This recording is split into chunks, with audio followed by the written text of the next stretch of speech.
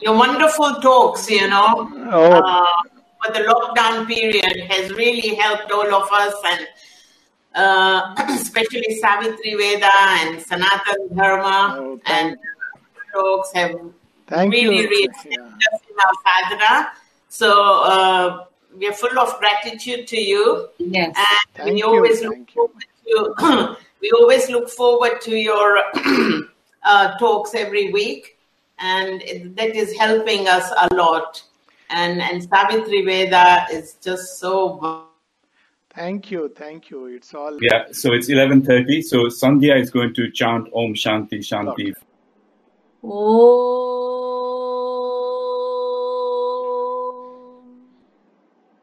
Shanti, Shanti, Shanti.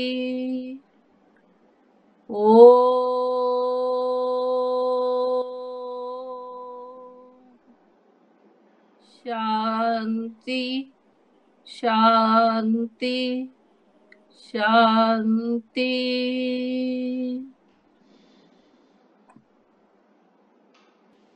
Thank you, Sandhya. Thank you. So I've explained to Alok Bhai how we conduct these workshops and what we've been doing recently. In fact, most of the lockdown, we have been going through the mother, and we're sort of nearing the end of chapter 6. And I also explained to Alok Bhai that 2 weeks ago when we had our workshop, we were reading some of the last paragraph. There are other great personalities of the Divine Mother, but they were more difficult to bring down and have not stood out in front with so much prominence in the evolution of the Earth Spirit. There are among them presences indispensable for the supramental realization. Most of all, one who is her personality of that mysterious and powerful ecstasy and ananda which flows from a supreme divine love. The ananda that alone can heal the gulf between the highest heights of the supramental spirit and the lowest abysses of matter. The ananda that holds the key of a wonderful divinest life, and even now supports from its secrecies the work of all the other powers of the universe. But human nature, bounded, egoistic, and obscure, is inapt to receive these great presences or to support their mighty action. Only when the four have founded their harmony and freedom of movement in the transformed mind and life and body, can those other rarer powers manifest in the earth movement and the supramental action become possible. For when her personalities are all gathered in her and manifested, and their separate working has been turned into a harmonious unity, and they rise in her to their supramental godheads, then is the Mother revealed as the supramental Mahashakti and brings pouring down her luminous transcendences from their ineffable ether. Then can human nature change into dynamic divine nature, because all the elemental lines of the supramental truth consciousness and truth force are strung together, and the harp of life is fitted for the rhythms of the eternal. Yes, so is there a question on? Yes, is there a question on? Yeah, so yes. it was just to start off with is what does Sri Aurobindo mean about these rarer other great personalities? Yes. So this was asked to the mother, and there is a whole long, conversation centered around the other great personalities, especially the mysterious Ananda. You see, we talk about supramental, but in one of the passages, Mother says it is the divine love which transforms. So what does the supramental truth consciousness do? It lays the base and foundation on which the divine love can have a complete play. It is Ananda is the origin, and love is the savior of the universe. But to receive this Ananda and love fully in our consciousness, there must be a base of truth. That's why we see from the first chapter onwards, Sri Aurobindo speaks about, falsehood and truth not being together and one has to reject. It's all so that we can lay the right base. If this base is not there and Ananda comes down, it has come down, let us say in the life of Shri Krishna, he brought Ananda.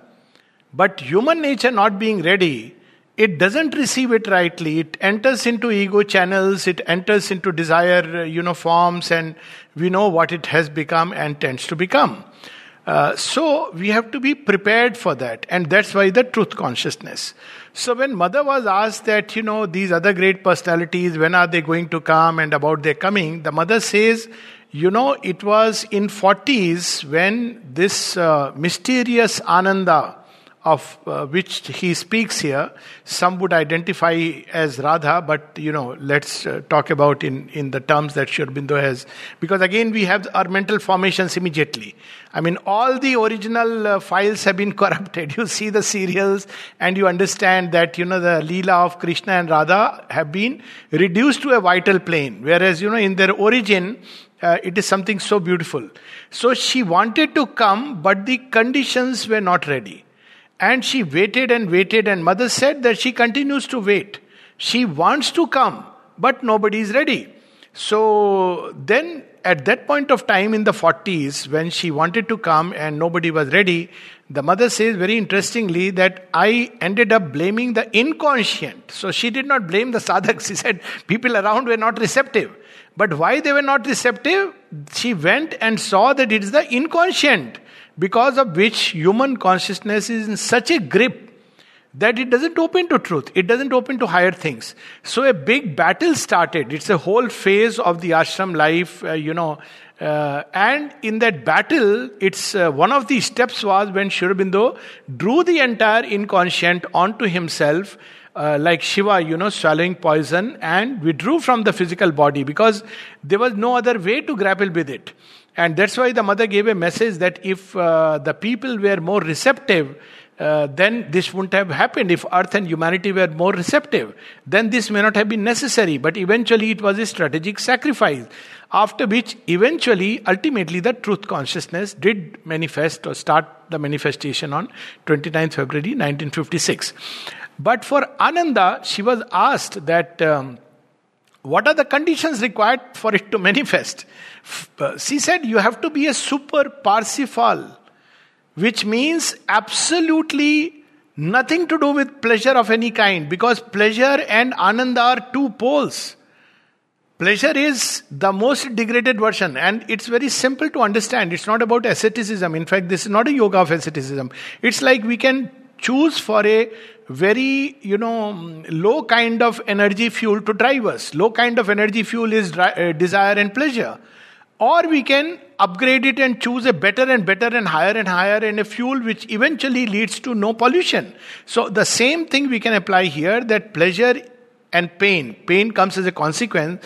Pleasure is a highly degraded version. Originally there is only bliss, but it degrades into pleasure and brings as its consequence or a corrective, if I may say so, pain. So pain actually is a corrective that we are taking the wrong route, and it opens a door. So a complete freedom from pleasure, a complete renunciation of pleasure, but not renunciation with an ascetic point of view, but renunciation so that we can actually receive the ananda of existence, the bliss of existence. So this condition nobody could fulfill.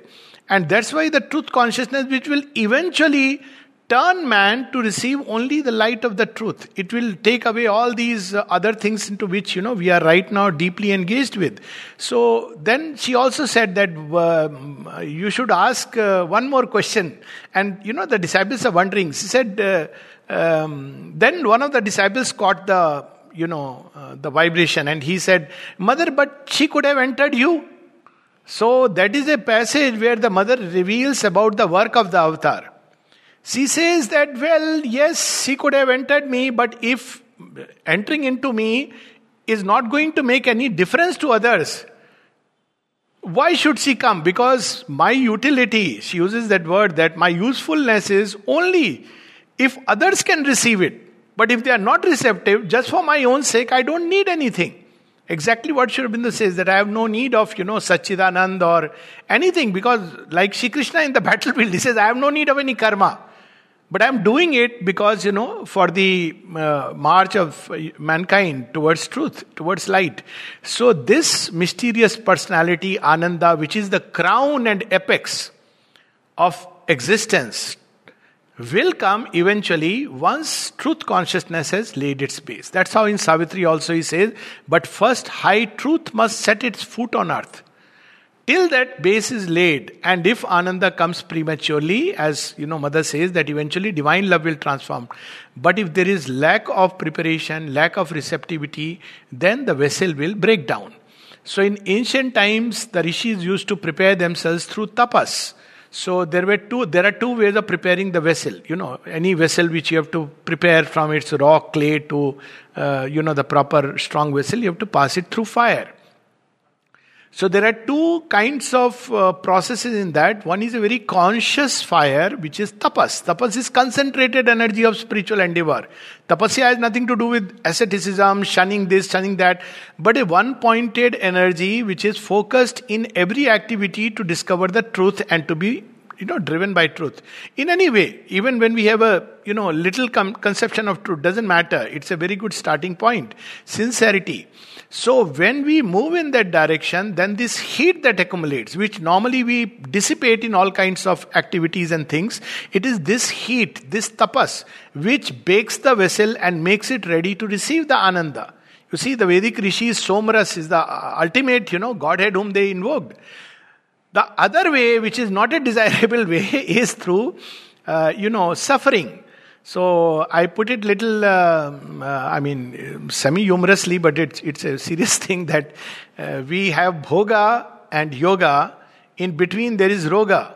So we have a choice to, either through yoga. Yoga means all these energies are yoked to something higher. Then the vessel, the patra gets prepared and ready. If we don't, then there is another passage through which we will be led, because it is the divine will, we can't help it. It is going to drive us towards perfection, intended perfection. But that choice is up to us whether we engage into a conscious process, or the process will take place through the power of clashing circumstances. So this mysterious personality is the Ananda, and this Ananda and love, the difference is very subtle. Ananda, in its own right, Ananda, oneness, bliss, it is, the divine himself, an aspect of the divine, if we want to put it like that, but the most important aspect of the divine. But when Ananda leans upon earth to dance in the sand, even enters the slime, enters into darkness, it becomes love. So love is Ananda of oneness, entering into the manifold Ananda. It is through love. When it enters into creation, it becomes love. It's an act of love. So love and Ananda are two ways. In fact, three of them. It's a triumvirate. Love, beatitude and Ananda. They go together. So Ananda is the origin. Love is when it leans down, and beauty is the final product. It's like, beatitude in everything. Beauty of thought, feelings, beauty of life. But before we can receive that ultimate Ananda and ultimate love, we have to go through an intermediary preparation. And that preparation is done by Mahalakshmi, which we see in the four aspects. First, Mahalakshmi comes and prepares us for a love which is closer to a human kind of love. If you read through Mahalakshmi, she's little more tangible, because but divine love can be tremendous. So Mahalakshmi's grace, Mahalakshmi's charm, Mahalakshmi's sweetness, Mahalakshmi's creations of harmony and beauty, they prepare us for the still greater perfection which will come with Ananda and the open play of divine love. In one of the letters to Dilip Kumar Roy, Sri Aurobindo indicates that. And he says that, to ultimately to establish divine love and Ananda is our goal. But we have found by experience that it cannot be done till the truth consciousness has laid its base. So this is the whole where we stand. So supramental, then that will come. Shri Krishna brought to the world freedom and delight, and we know what happened later on is Mahabharata. So, and later on, even in Shri Krishna's school, we see that there was an infighting and massive destruction. So, this time, they don't want to do it like that, and they want first the solid foundation. Yes. So, are the personalities that are mentioned, because it's a plural here? So, are they Ananda and love? They are the actual personalities. Yes, and beauty. You see, when we read the Dashmahavidya of the Upanishads, which we, again, in Mahalakshmi, we'll see the sense of beauty. But beauty, when we take the Upanishadic understanding of the 10 levels at which the great goddess reveals herself. So the lowest is Dhumavati. She's all covered with smoke of ignorance. But the highest is Tripur Sundari. The beauty unparalleled in all the three worlds. So beauty is another personality. So we have beauty, Ananda, we have love. All these have to manifest. Purity, this is another. So there are aspects of the Divine Mother which are yet waiting. First, these four will prepare our earth nature. Maheshwari, Mahakali, Mahalakshmi, Mahasaraswati. And when our nature is relatively ready with them, then it opens to the supramental infinities. And then it, begins to become ready for the Ananda and divine love. So the other question as a human that we have is are these personalities sort of doing a trial and error type of thing, that they come down, try and come down, and they find us unreceptive, and then we'll have to come back and try again. Is that what it is? Yes, we can use the word from a human point of view. It's like a trial and error. But to be a little more, compassionate towards us humans, they are, as when Mother was, I'll answer it in a very different way. When Mother was asked, is God slow or man slow? She said, from the human standpoint, it is God who is slow. From the divine standpoint, it is man who is slow. But in the supreme wisdom, everything is as it should be. So what we call as trial and error, like with any human endeavor, is actually a preparation and many steps of preparation. So now it's a question of whether the preparation can take place in one go or the preparation will take several steps. Now usually it takes several steps. To give an example, if you read Auroville Charter, now there have been attempts earlier to create the same thing, one of them being when Mother was as Queen Hatshepsut and there was a sun temple with the sun charter. Now what she was asked that this conception was already there. She said yes. So why didn't it manifest? She said, because why was it brought down? Because the time was not ready. She said because the memory had to be preserved in the mind of the race. So if we look at it, let's take another thing, Ramarajya, conception of an ideal world, ideal kingdom. Now it didn't take place even during the reign of King Rama. I mean, there was a small little problem leading to all kinds of imperfections. Yet it creates the stamp on the race and takes us one step further. So if we look at it only as a trial and error, it's not like an all or none phenomena. It's like one step, one step, one step. Now, we could take a giant leap, possibly. So, in that sense, yes, one wishes that there was a giant leap. And hopefully this time we should be able to cross over in one giant leap, at least a sizable number of humanity. That's what she has, foreseen. Does anybody else have any questions? So, Alokji, the reason why she is foreseeing that this time there will be more of humanity, what is that main reason? Obviously, it's not logical. Okay, yeah. So, there are two levels of seeing of the avatar. We have seen it, we must have already read it in the Mother, that the avatar acts, the Mother is not all above. She is also here. Partly she veils. Now, at one level, when the avatar is identified with the human level, because he has to work here, he veils his own higher, sense. And therefore, he acts as if nothing is ready, everything has to be prepared. Will it, won't it? We don't know. That kind of state.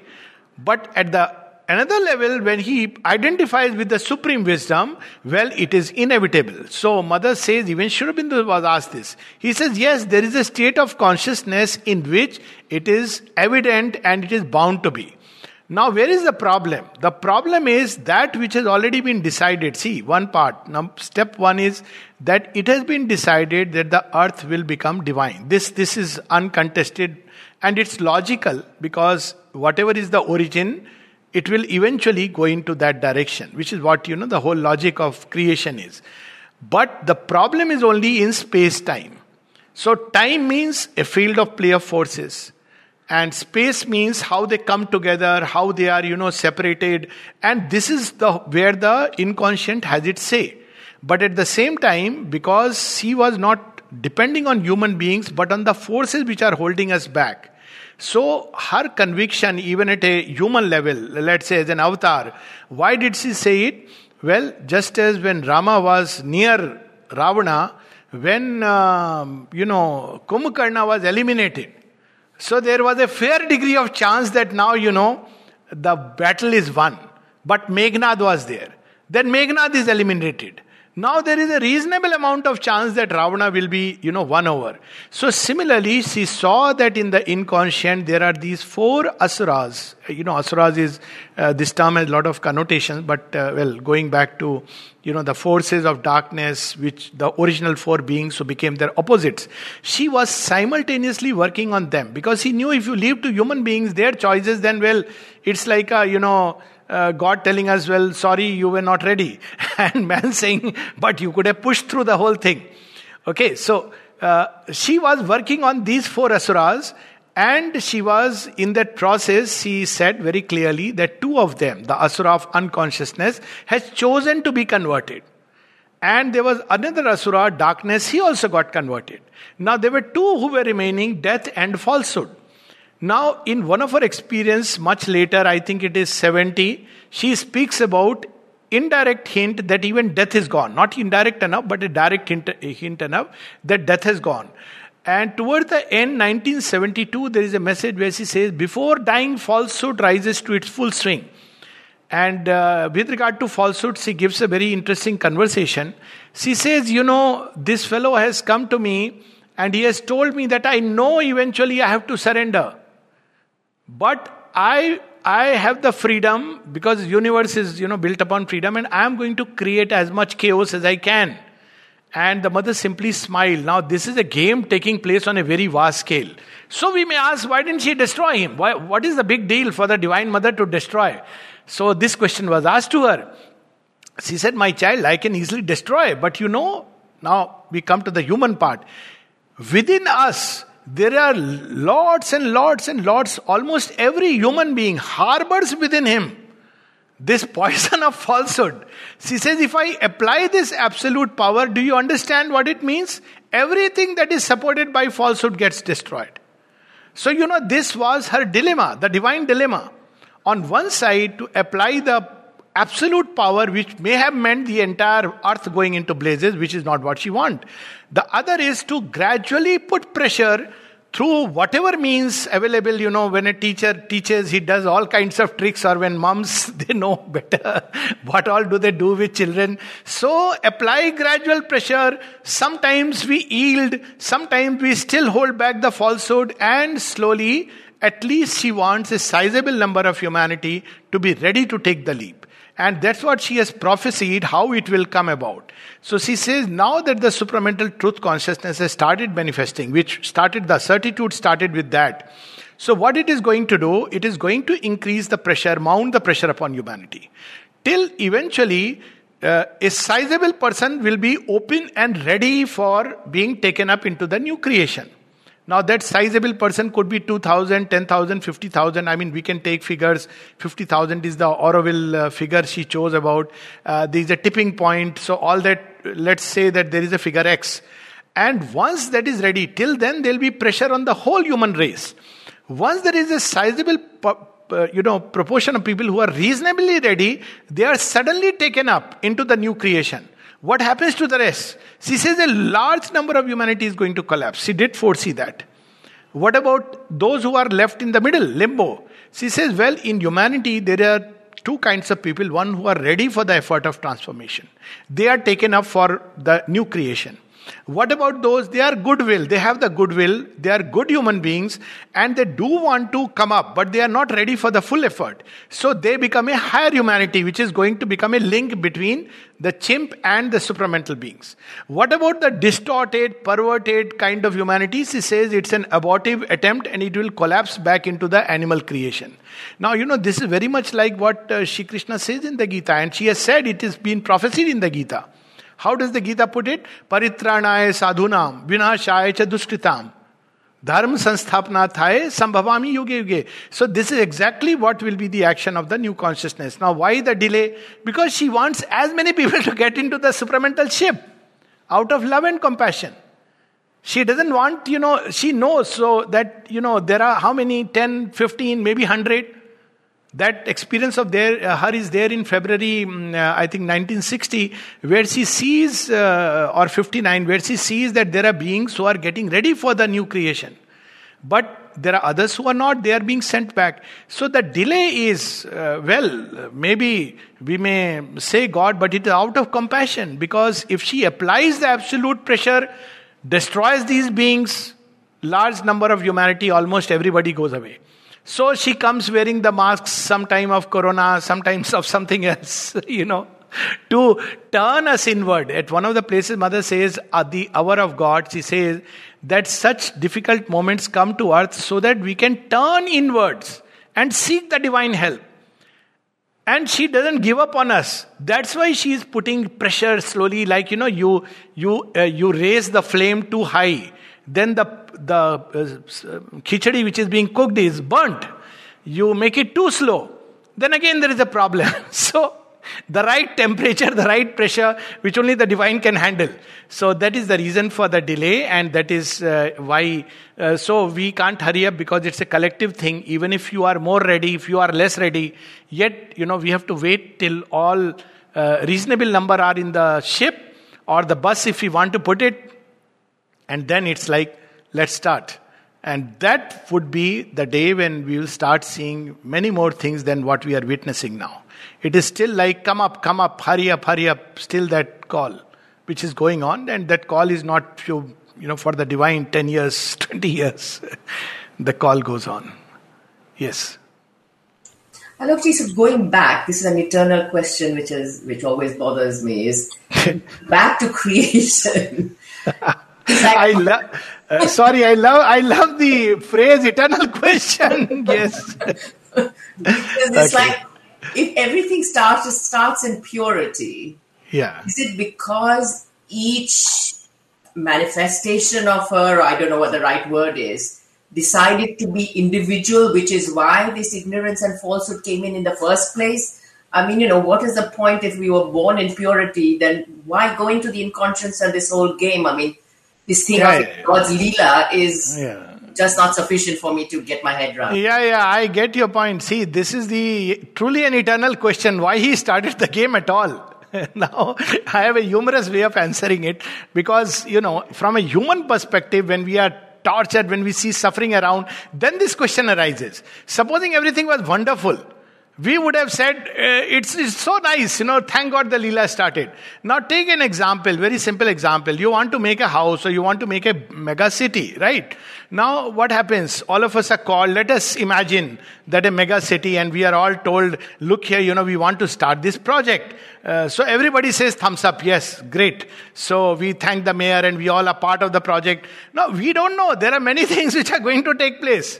But once we say yes, then we go ahead, because this mega city would mean really a manifestation. Otherwise, the mega city, is all, everybody is sitting inside the Lord as one. Or you want to put it another way, we are the Lord and we all decided. That's how it is in Savitri.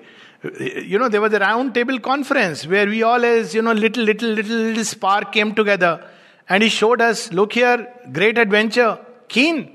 So what kind of adventure? Look, immense shadow. Want to take a bungee jumping? We said, okay, this is something new. We are getting bored out here. It's a way of story. So we said, let's go in. So we knew there is a problem. So we asked him, "Okay, look here, we are jumping into it. What is the guarantee?" He said, "I'll be there with you. I will also jump." We jumped together. And the Divine Mother, I'll be there. So now we look at it from this side of the story, it's a cruel game. And nobody can deny it, if we see the so-called hard facts of existence. The moment you cross onto this side, you realize it's a play. It's like, at one level, it's about success, failure, defeat, which is what, makes the game very unpleasant. Because we are striving for things which the game was never meant for. But when we look at it from another perspective, this is the joy of the play. What does it matter whether one won the cup, lost the cup? Then everything helps in the growth of consciousness. That's why the mother said the problem is, we have put the cart before the horse. And what is it? We think the aim of life is to become happy. Now, when we see there is unhappiness, we start ultimate last buck stops with God. Why did you make this game, which is so unhappy game? Whereas the aim of life is to progress. Now the more you progress, the more you are happy. So this is one. Now the moment we plunge, now the other part, that why inconscient? Now when you want to play an extreme game, again, as a story I am saying, would you watch a match if there is a match between India and New Guinea cricket match? There's no fun in that. So there is a fun in taking the greatest possible challenge. This is there in human soul, immortal soul. When we discover it, we realize that, this is so wonderful. That's why it says, find your psychic being.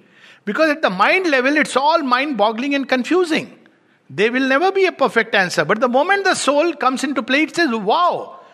It's like we are chosen for this great adventure. It's so wonderful. Then you don't mind. I had a very interesting conversation, one Auroville international meeting. And, one person was saying, it's so difficult. Auroville is so difficult. This problem, that problem, 100 problems. So one of them made a very interesting remark. He said, Auroville is interesting because it's challenging. You see the same thing. So, thus for the soul, for the mind, it can be disgusting, annoying, pestering. For the soul, it is challenging, invigorating, even intoxicating. So, it depends on the stance we look at it. At the level of the mind, we can go as close as this. That God took the extreme challenge and we as souls knew that we are indestructible, immortal. So, let's embark the journey. What is there? Forms will get broken. We'll have many experiences on the way. Sweet, bitter fruits of life. But eventually the thing will be far, far more complex and beautiful. It's like, when we have, why this much complexity? Well, it's like, when we want to create perfection out of 4 cards. So, we want to make or 4 bricks, we want to make a little place. Now, what are the combinations? Very few. Imagine doing with 64 bricks. You make a fascinating world. Imagine with 10,000. We in computer we have how many? 64 or I don't know how many we have. Now you can play with it. So as the soul grows, it wants to take a greater and greater challenge of difficulty. At the same time, look at ignorance in this way, that it is also a shield. How is it a shield? Now see, for a long time, when we are in ignorance, we don't even think about perfecting the world. We want to somehow lead a cushy life. So this ignorance shields us from the greater effort. And this effort of somehow managing life, doesn't matter, God is there, not there, or we pray to God to get some help at the most. And when we have to complain, ultimately last fellow down, up the... But the day we awaken to the possibility of greater perfection, actually we are around the corner. So the mother said something very interesting, that when aspiration wakes up in a human being, it is the sign that it is the last birth for freedom from ignorance.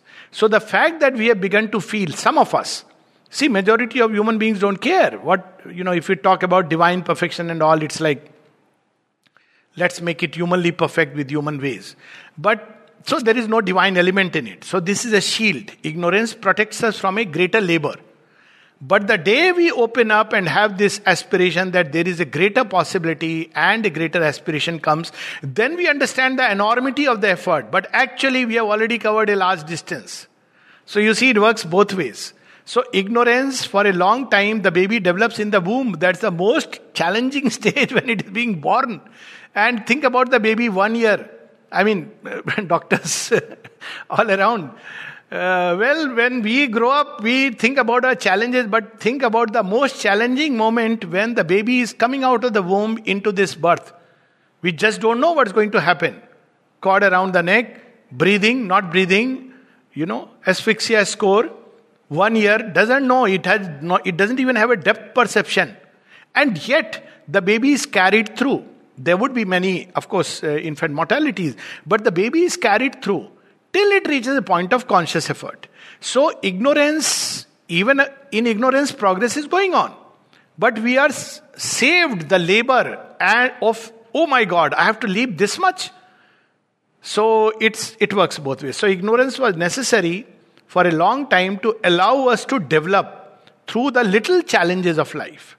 And when we have navigated through the little challenges, small children are told first standard, second standard, third standard, oh my God, what a big thing I have achieved. Cambridge, oh wonderful. And then when they have got all the degrees, then what happens? Now you have the real challenge. So this is a two-stage progress. And those of us who feel like that have hopefully, who aspire, they have crossed this first step. And we must know that for us it is round the corner. Whereas for many others, they don't even care about it. So you see, it works that way. But those who are round the corner begin to feel, which is very good, compassion that look, so much of, humanity, what is this suffering? But just try and ask them, would you want to participate in a new creation? They want a bottle of beer, that's it. So it works both ways, okay? So there is a wisdom which is there in this plan, as close as possible. Yeah, that you pointed out very correctly that ignorance was necessary. So the Dev Mata Aditi, so Devas, gods and Asuras, they were born together in same ashram of Vasishtha. Aditi was the mother of all gods, and her sister Diti was the mother of all Daityas. Yeah. They were both granddaughter of Lord Brahma. Yes. So it was very purposefully ignorance. They meant that ignorance should go on with the truth as well. So yes. I won't say truth, but the gods. So truth is above the gods and asuras. That's right. Yes. So Satyam Param Dhimai. They said the truth is the ultimate consciousness, and that should be the only goal of devas and asuras, everyone. And Gandhi says that truth is the essence of all moralities, which applies to mankind of today. If you follow just truth, you don't need any religion. So, yes, I fully agree. Ignorance is very important. Yeah. So root also vidya, avidya and vidya. They say the vidya is the root cause of all human sufferings and falsehood. Yes. Yes, this is a very fascinating story, incidentally, and I am resisting the temptation to go into it unless somebody, Diti and Aditi and their children born to Rishi Kashyap, they have the same father and they have two different mothers.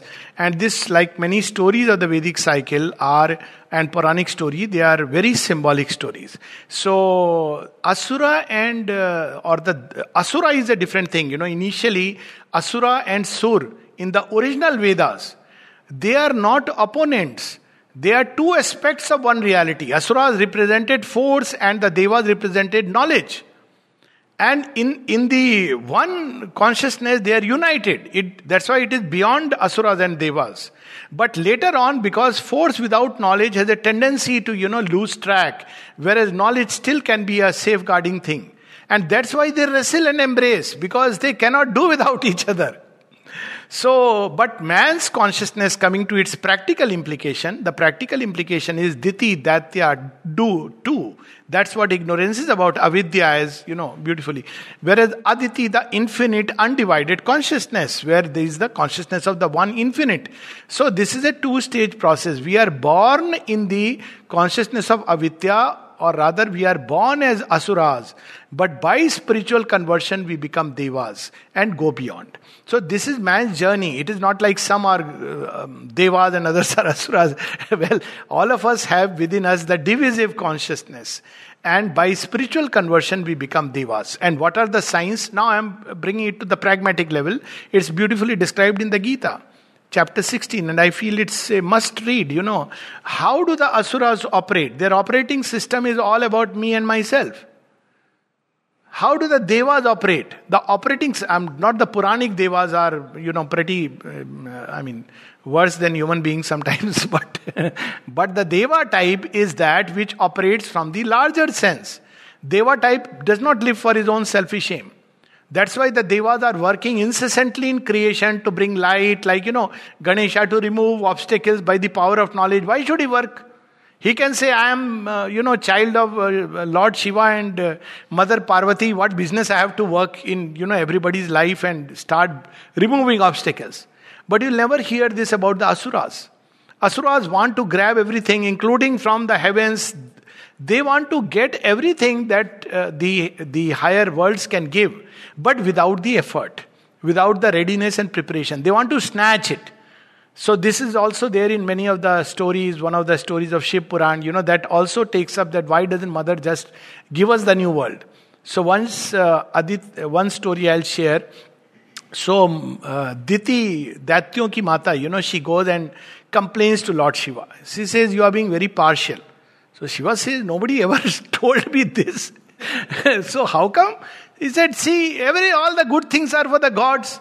And what about my children? So like any other mom. So he says, okay, what do you want? They should also go to heaven. He says, done? Done? So he says, very simple, I will manifest myself as Somanatheshwara. And the Lord of Delight, that he is Soma has worshipped. He says, so what about that? He says, nothing. Asuras can come there, offer little milk. Milk is knowledge. Little bit of, it's enough. Just a little bit of knowledge. And they will go straight to heavens. So she says, really? He says, of course. Take my word.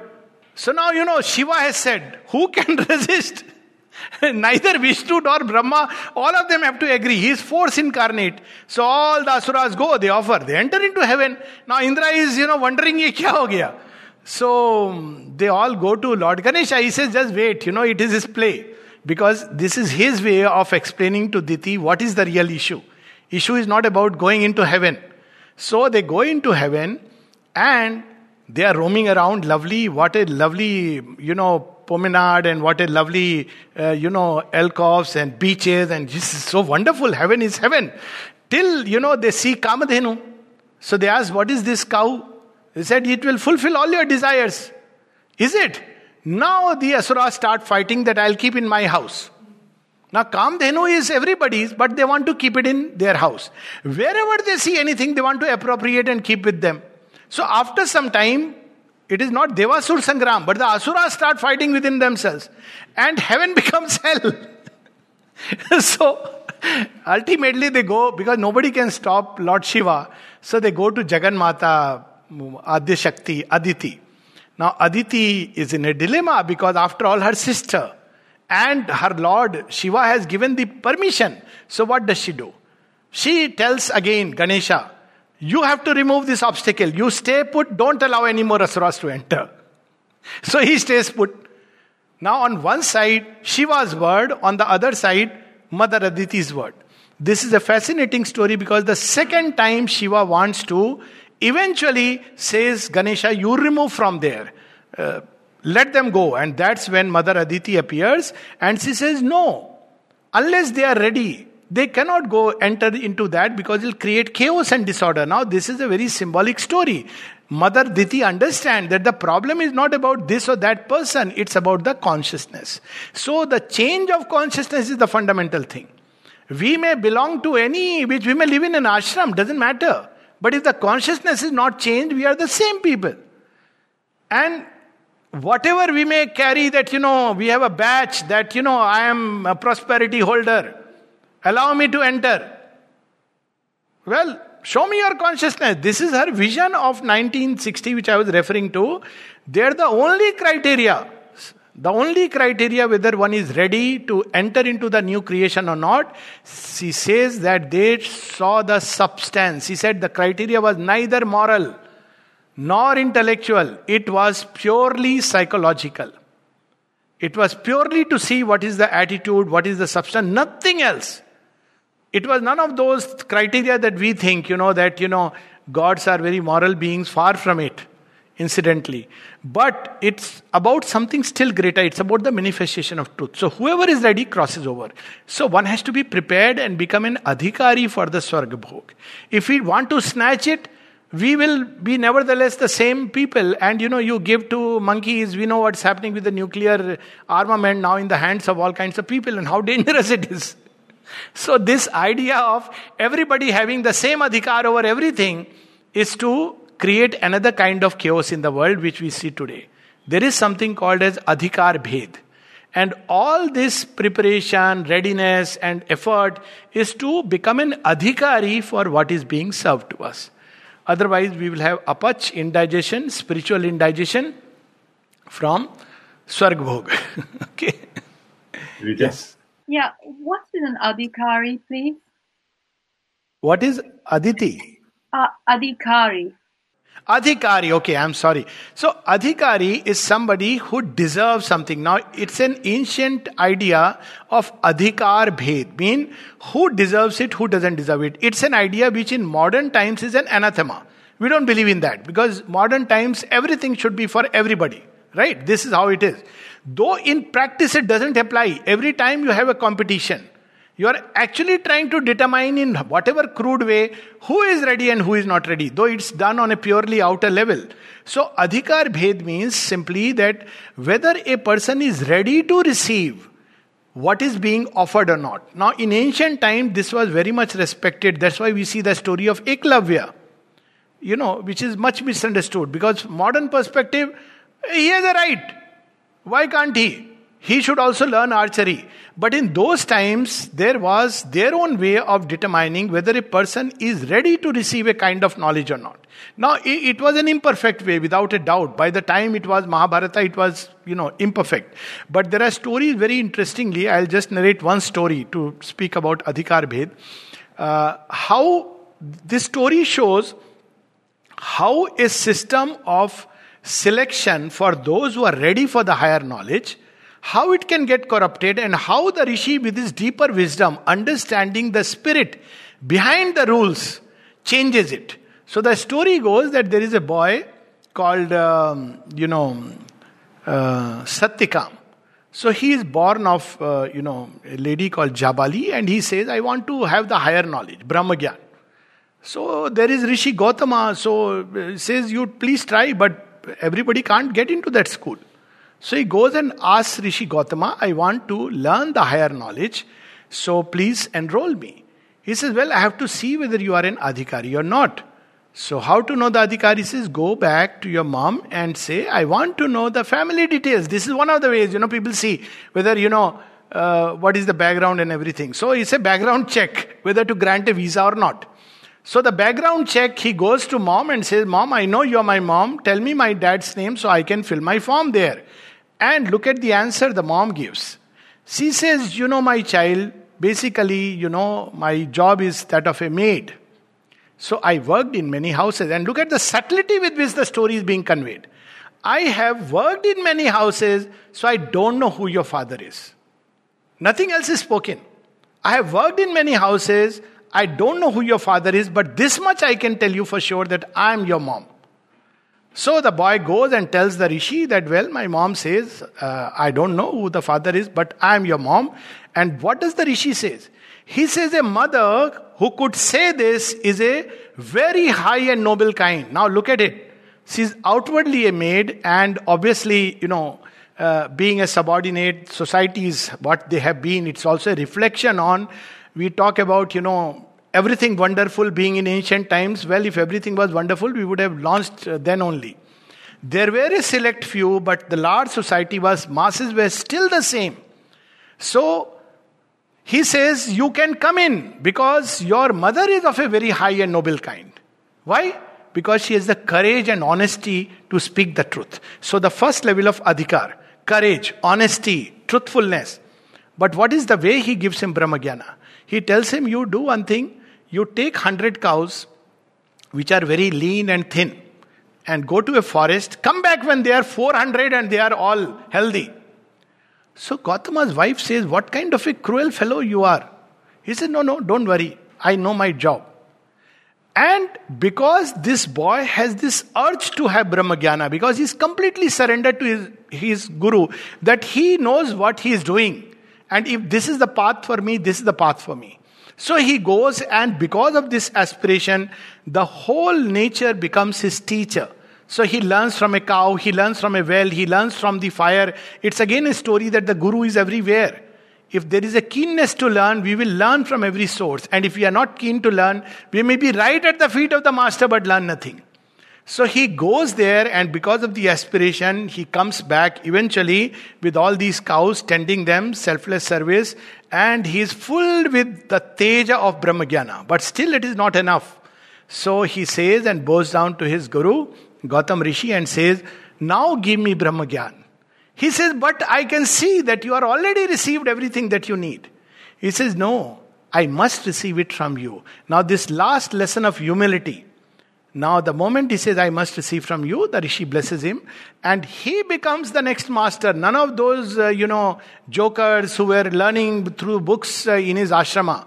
But this man who with the fire of aspiration grows. So this adhikar means, are we ready inwardly, intellectually, emotionally, vitally, even physically to receive this great truth which is being given to us? And the mother puts it in a different way. She says, in integral yoga, if you read, there are no rules. People wonder, what are the rules? Do I have to be vegetarian? Well, doesn't matter. Do I have to wear white or yellow or orange or saffron? Doesn't matter. Do I have to put a tilak, put a mala? Doesn't matter. So do I have to sit for meditation at a fixed time? Doesn't matter. Meditation is not necessary. Do I have to do hatha yoga exercise? Not necessary. You can walk up and down the stairs, it's exercise. What is required? One simple rule, always behave as if the mother is looking at you, because she is indeed always present. Now this is a rule very, one can say, okay, this is okay. But tell me something concrete. Now, when mother is asked, she says something very interesting. She says, in ancient times, before you were initiated, you were tested. Adhikar Bhed. And she narrates a story of ancient time when a boy is asked by the master to carry a trunk to another city, another village, and he's given only one instruction: don't open and see it. Now without a lock, that too. I is curious. What is it? And he has not even put a lock. If it is something so precious, he should have locked it. Now after some time, as they say, curiosity killed the cat, he opens it. And there is a little mouse which jumps out and goes away. He tries to catch, he cannot. And he comes back and says, I'm sorry, but you should have told me there is a mouse. He says, it was not the mouse. It was to see whether you have the capacity to obey. Because this is the first lesson. Obedience is a sign of surrender. If we say we have surrendered to the mother, we have read it here, no? The tamasic surrender, I have surrendered to the mother, but I am doing everything which is contrary. At least I must recognize that I am not surrendered in these parts. I am not able to really obey her. So, she says in integral yoga, there are no such tests, which used to be done in ancient times. There are amazing such stories. And I am resisting the temptation not to get into them. But in integral yoga, the tests come very subtly. And she says, don't think they will come when there are big events in your life. Not at all. The trivial events. Somebody passes by and say, hey, you are looking sick today. Somebody is, you have given a, nice presentation, and somebody says, it was not really up to the mark. Maybe you could have done better. Now, that's the subtle test. And she says there are three kinds of beings which test us. There are spiritual beings, forces, they also test us.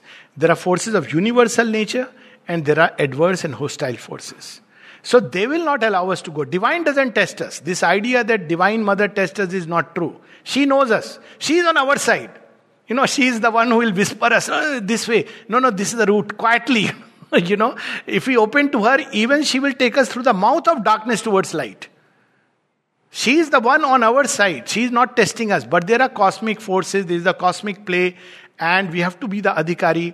So universal nature will test us by saying, all this is too difficult. This is natural. I get angry, so it's okay. What's wrong with being angry? Universal nature. Adverse forces, they will press upon anger and make it much bigger than it is. Hostile forces, abnormal depressions, despair. And the spiritual and divine forces which will offer halfway homes of the spirit. Supramental, you know what? It's very difficult. Who knows whether it's there or not. Come, I'll give you a crash course in nirvana. How many days, sir? 1 month. 1 month. Then you think, one life. I don't know how many lives for transformation. This is a crash course. What do I have to do? Nothing. $5,000. Pounds, sorry. Maybe the rates are much less. Excuse me. But you don't mind shelling 1,000 pounds and doing a crash course. After 1 week, get a certificate of nirvana. But Sri Aurobindo doesn't do any of that. Why? Because he wants to be true. He doesn't want to, us not to know the challenges and the difficulties. That's why the first page of the mother, many people get frightened. Do not imagine that truth and falsehood can stay. This was asked to mother also. She said, no, grace does not recede. But the impression of the person is, I think it was put up also on the Oromira that, I love that that comes every week. It's very beautiful. That the grace does not recede. It is we who by turning away, because we are not receptive. So it gives an impression that the grace has receded. The grace never recedes. So all this adhikar bhed is to prepare us for the readiness to receive. Now, we may not be immediately an adhikari. Doesn't matter. If we are on the path, at least we believe we will become adhikari one day. This is how it has to be seen. That even if today we are not. This in synthesis is described very beautifully in the chapter on self-consecration. That we may not be ready immediately to take the plunge. But let's move on. So one day we cross that subtle line, unseen line, and we realize that from a believer and a devotee, we have become a disciple of Mother and Sri Aurobindo. Now, this line is an unseen line in this yoga. Nobody will tell you that, now you are a disciple, you have been initiated. So, you have to go by this feel that you have a call for the path, or simply you are turned to the Mother. Sri Aurobindo has given indications. When Mother was asked, how do I know that I am initiated into this yoga? She said, when I say I have initiated someone, it means I have revealed myself to that person. So she is no more Mother Mira Alfasa from France. She is the Mother. You ask logic? Well, I don't know. I feel it like that. That's it. All who are turned to the Mother are doing my yoga. Or some people have a call for the path. So he has given some indications. But nobody will tell. Nobody in ashram will say, okay, from today you are a disciple. Even if you join the ashram, 95%, Mother herself has said, are not for the yoga. Only handful are for the yoga. So it is these tests prepare us for actually taking the plunge. That's how it is. And Swami Vivekananda also said very interestingly, he said, first read, then think, then meditate. Let that idea occupy us so completely, then one day we will take a plunge. So taking the plunge is where the journey begins. Before that, it's a preparation. And that's what is the adhikar. Yes. So Alok Bhai, I'm just taking you up on one of the things you just mentioned, about the situation where we have the real tests, even the most trivial things. Yes. You said, you gave an example of somebody came and said, you did that lecture, but it could have been better. Yes. Okay. And that is a very common situation, that's an example. So, part of our reason for this workshop is, changing ourselves. Yes. So using that same example, what would be the way to handle such a situation, to say, you've done something within yourself such that you are able to cope with such a little test in a trivialism? So when this happens, and it happens all the time in a number of ways, first step is to look inside that what is in me that reacted. Now this reaction may not be outwardly manifested. It's like inwardly, this fellow, who is he to judge me? It can start by that. Meaning that why I have a sense of superiority to start with. So I have to understand that I have to recalibrate myself and practice humility, because without humility, walking the path is very dangerous. If I walk with the idea that I'm a big man, I'm a great man, then I've already started going downward without realizing it, digging a ditch right by the side. So first thing is to look inside and become conscious about one's reactions. Where is this reaction stemming from? This is one. Now, if we discover that the criticism was correct, maybe there was actually a flaw. Fine. So I look inside and discover why this flaw came. The divine work should be flawless. And I'm giving an example of divine work. It can apply to any kinds of work. So I may look, let's take a different example that, one gives a lecture in, let's say in medical field and other things. So you discover that, I had prepared well for the lecture, but today I had a fight at home. And it came and interfered with my expression. So there is something one has learned, that one was not in the right state of consciousness. So one didn't allow the divine to flow through. Maybe I was self-conscious. Maybe I was looking for praise. Maybe I was looking for a promotion. 100 things. So one begins to become more aware of where the flaw is. The flaw comes basically from the ego and desired self. This is the two main interferers. Ego because it limits the scope, and desired self because it creates a lot of noise. So when these two go away, we become more and more self-unconscious, unconscious word using in the different sense, and more conscious of the divine working through us and in us, then the work also becomes more and more perfect. That's what Shri Krishna says in the Gita, Yogaha karmasu kaushalam. And it says the more you become impersonal, the more surrendered, the more the work will become perfect. Whether it's a lecture or washing utensils or our human interactions of everyday life. So this is how we have to grow. Now, what if we discover, no, everything was fine. I have a criteria by which I know about a talk, whether it was nice or not. Nice is not a nice, but whether it was. So I know that whether it flew from there, and I know it by the kind of ananda which I experience inside. Now, somebody may say that, you forgot that point or this point, doesn't matter because I've experienced that joy which comes from the creative influx. There are other instances, and they are real things I'm saying, where people say, oh, that talk was very nice, but I know it was not very nice.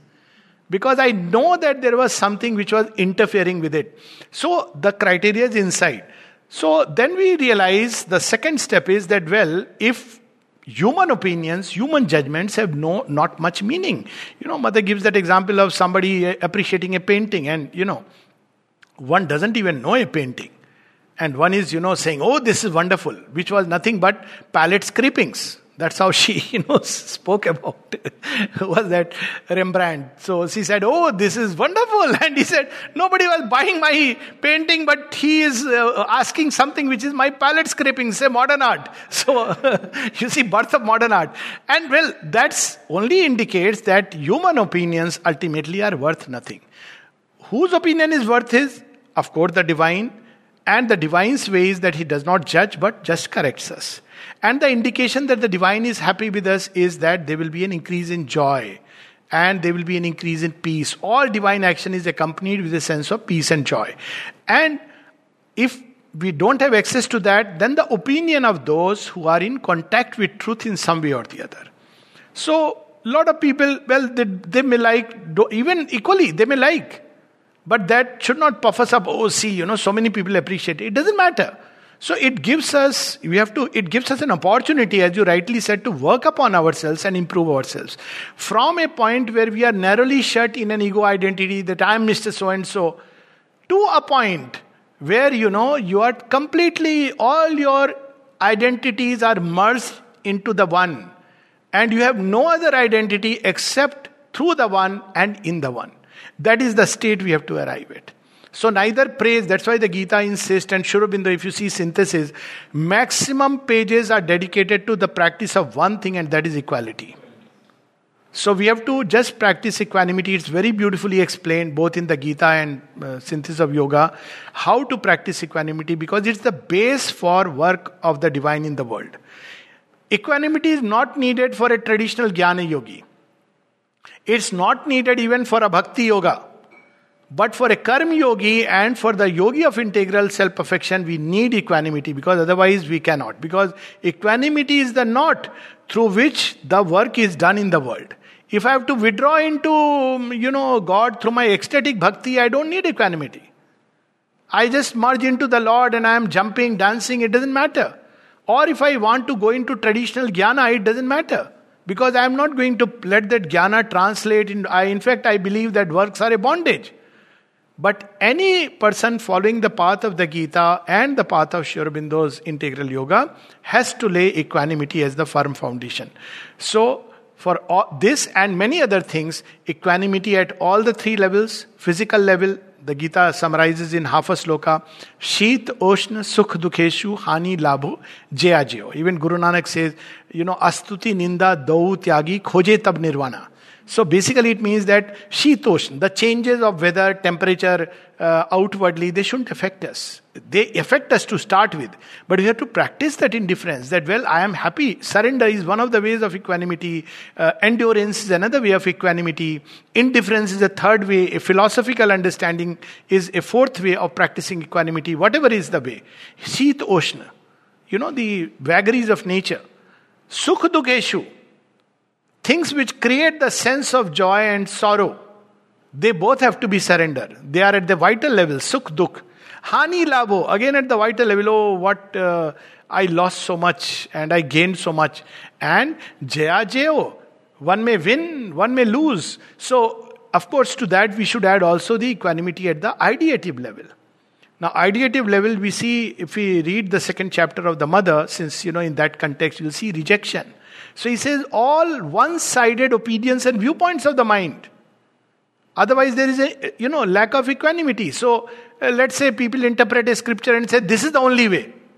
Now this is a lack of equanimity. This is how it is revealed to me. Maybe it is revealed in a different way to somebody else. Like that bonsai arrangement of flowers. The master arranges it and then leaves the scissor. Why? Because maybe somebody else may make it more perfect. So when we live with this state of wonder, childlike wonder, humility and equanimity, that this is what I could do or could be done through me, but there are better ways, different ways, then we arrive even at a mental equanimity. There are different ways of looking at it. And when we arrive at some kind of reasonable equanimity is still deeper. It's the equanimity of the soul. Ultimately, there is a whole long passage in Savitri, one of the longest, which comes in, the release from ignorance, where he says a vast unanimity ended life's debate. I am just giving a clue, we can search it later on. And it goes on to say that how all this, success, failure, everything is understood at the end of the day. His mind was free of all disputes and he was reposed in the self. Ultimately, it will deepen into the vision of the self in which there is perfect equanimity. But to start with, we should practice it. So all these things point out that we are not in a state of equanimity, which is an imperfection for yoga. So for yoga, we have to practice it. Yes. It's also what we value more. Do I value do I want to change myself according to what people may, praise or, may not praise? That means I'll go into a very different direction. It's ambition which may drive me. Or I want to change based on when the Divine Mother may say, bravo my child, and it's so interesting. It's the inner state. Amal Kiran, this one little example, then we'll take the other one. Amal Kiran once, made a little painting or something and he showed to the mother. Mother says, this portion is very good. He was wondering that, everything looks nice to him. Then he realized that when he was making that portion, he was constantly remembering her. You see, that inner state becomes so important. So we have to think, whom are we want to please? We want to please the world or we want to please the Lord? And that's a very, very difficult choice. Very difficult choice. And yet, at some point, we have to make that choice. I'm not saying we have to tell people, we don't want to please you. That's arrogance. But inwardly, we should be clear that whom do we want to live for? And then everything will become a path. Yes. Yes, sorry. Yeah, please, go ahead. So, even in sort of all the things you were saying also, so even if one is quite often feeling that peace, joy, in being surrounded by, for example, like these workshops or listening to you or listening to, other talks or reading. I mean, Mother and Sri Aurobindo. Reading, yes. I mean, that just fills you, it's overwhelming. and at the same time, something still feels dissatisfied. Yes. Is it because one has experienced and knows that there is more, and which is why even at whatever level of peace and joy and calm that one is feeling at the time, is that in a way pointing to saying an invitation almost that come, there is more? Yes, of course, certainly. See, peace is one thing, satisfaction is another. Satisfied person is a dead person. So it's wonderful to keep that little divine dissatisfaction. In the Life Divine, Sri Aurobindo says that an animal is satisfied with his modicum of necessities. There are people who say we have a very satisfied life. And we know what it means. And the gods are content with their splendor. Both are unfit for progress. But it is human being who is the most dissatisfied of all. And therefore he alone can be seized with a frenzy to, realize those splendors. So there should not be that, of course, by dissatisfaction, it doesn't mean we should be restless, impatient. But we must know that whatever we may have achieved, is a way of saying, is nothing compared to what lies before us. So this dissatisfaction should be born out of humility. That's why in, Isha Upanishad, so beautifully it says, avigyatam vijanata, avigyatam avijanata. He who thinks he knows it not. He who has not the thought of it knows it. Meaning thereby there is, and really, if we look at divine as infinite, who can say that I possess the infinite?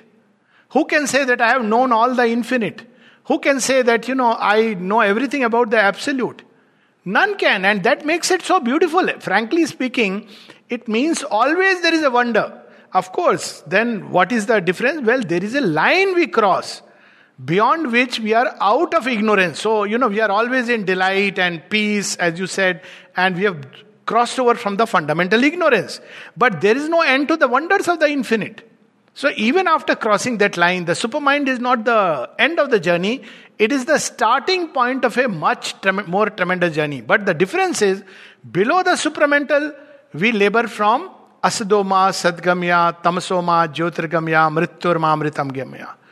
After we have crossed the line, it is light to greater light, freedom to greater freedom, delight to greater delight. So there is a fundamental difference.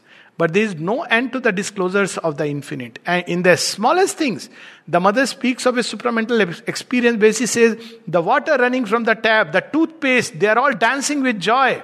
All of this is a disclosure. Now, this is amazing. And why not? We are born for that. In every element, in every fiber, we must experience delight.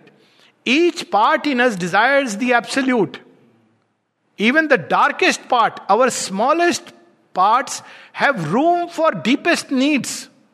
Nothing can be left out in the end. So, some dissatisfaction means that obviously it's a good reminder that, look, there is much more.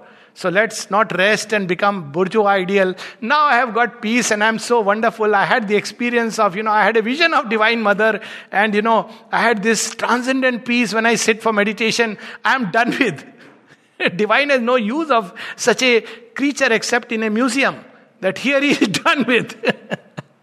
We don't want to be museum specimens. We want to be workers on the field. Yeah? Okay, yeah. Lovely. Anybody, any other questions? Yeah, the truth and falsehood will continue to coexist on this earth consciousness until human soul completely rejects falsehood. So purposefully, falsehood is here. Casino will operate in city until all people say, no, I don't want to go to casino. So one day, the gods will say, oh, falsehood, go back to your pavilion now. But it's a long way. Yeah. Yes, if left to human beings, it would not happen, but there is grace. So we must, lean on the grace. If left to us poor mortals, we don't even know what is truth and falsehood. When mother was asked that it is written in the Upanishad, Satyameva jayate nanritam satyene pantha vitato devyana. But we don't see that, good is winning. She said, first of all, each of us believes that I am a good guy. That is the first falsehood. I am good, others are bad. Then we discover, oh my God, even I have same things like everybody else. I am no special category. Then we start working, and it's a long journey, no doubt. But that's where she says, remember, there is grace.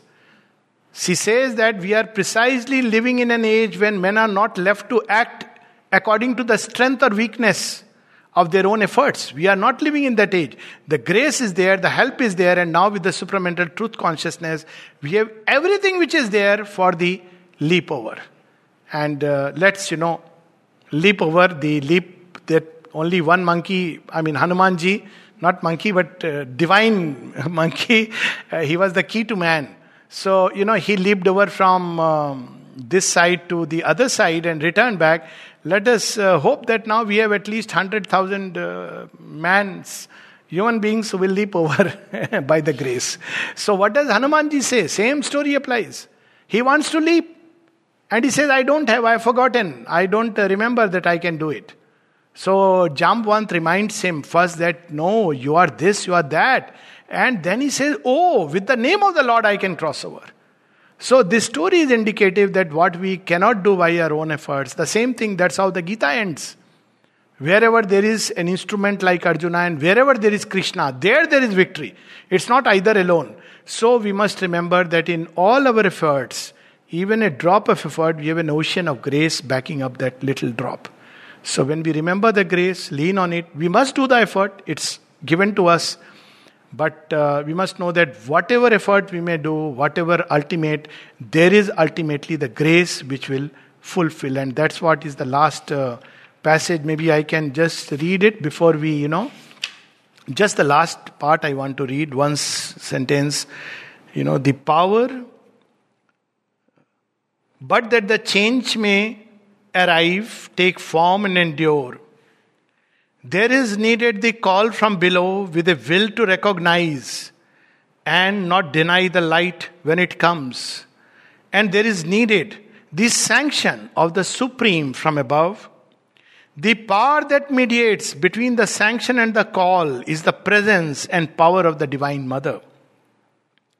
The Mother's power and not any human endeavor and tapasya can alone rend the lid and tear the covering and shape the vessel and bring down into this world of obscurity and falsehood and death and suffering truth and light and life divine and the immortal's Ananda.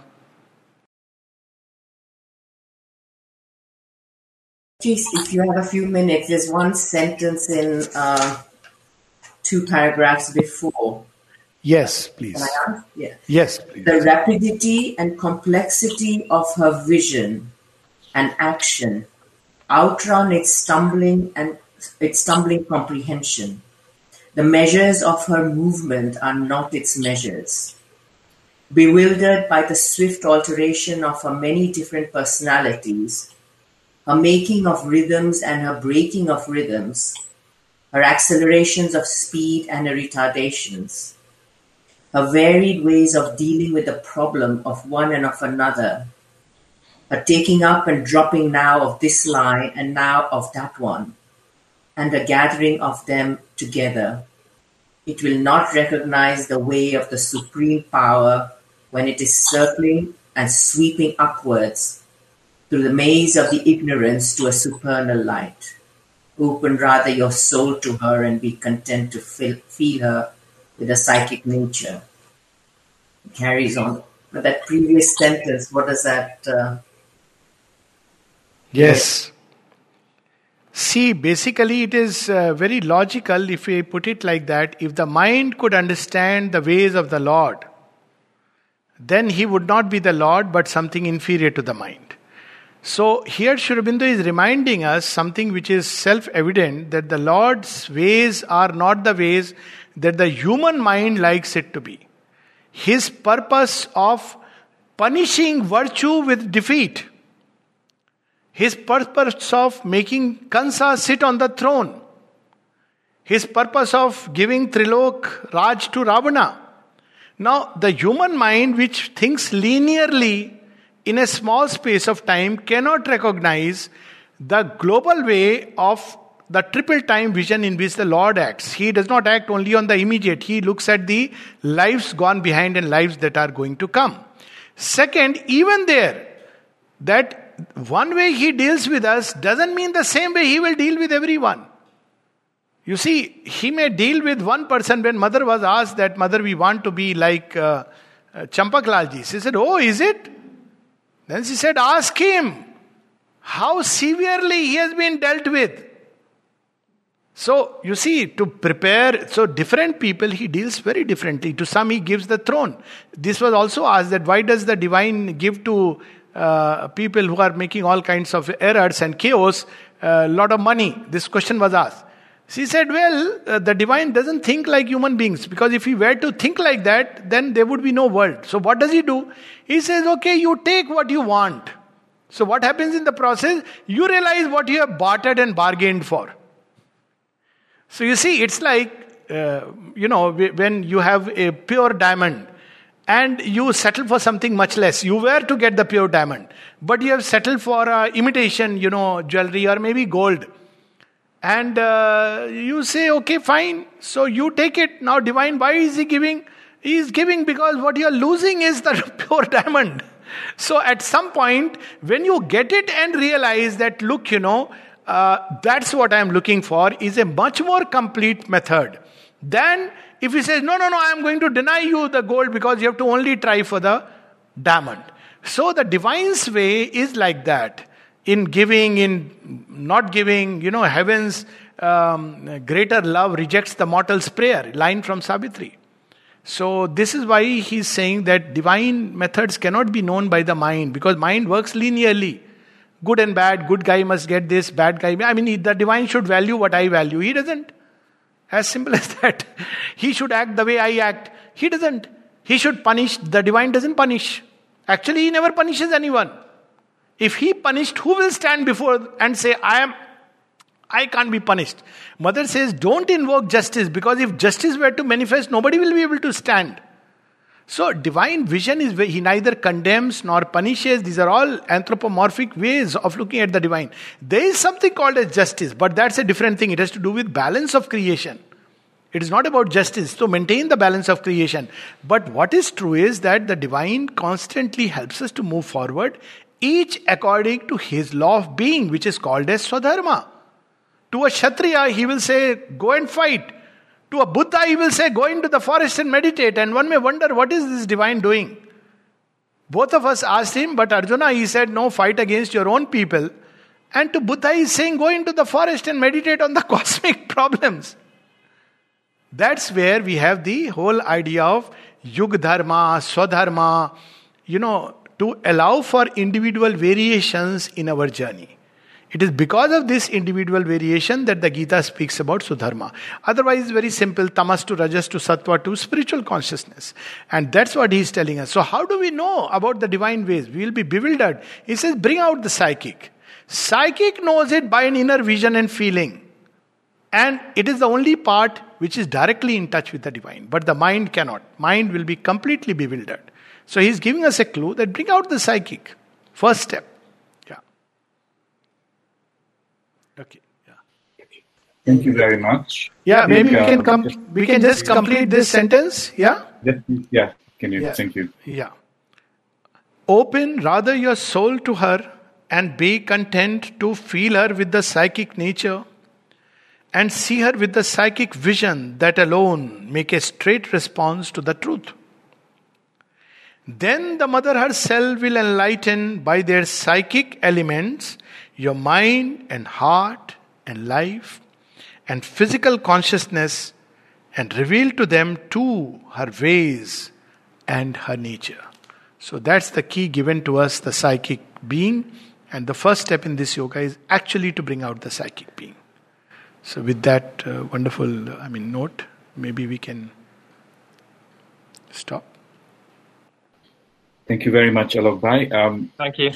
We will stop by playing some music, Sunil Das music, to Canto 6, track 6. And before we all depart, a heartfelt thanks from all of us at Master God for your participation. And we hope that we can ask you to join us again in the future. Yes, thank you. It's a joy. It's a joy to be together. Yes, thank you. Thank you very much. Thank I you. feel Thank like you. as if I'm in Pondicherry now. Yes, thank you.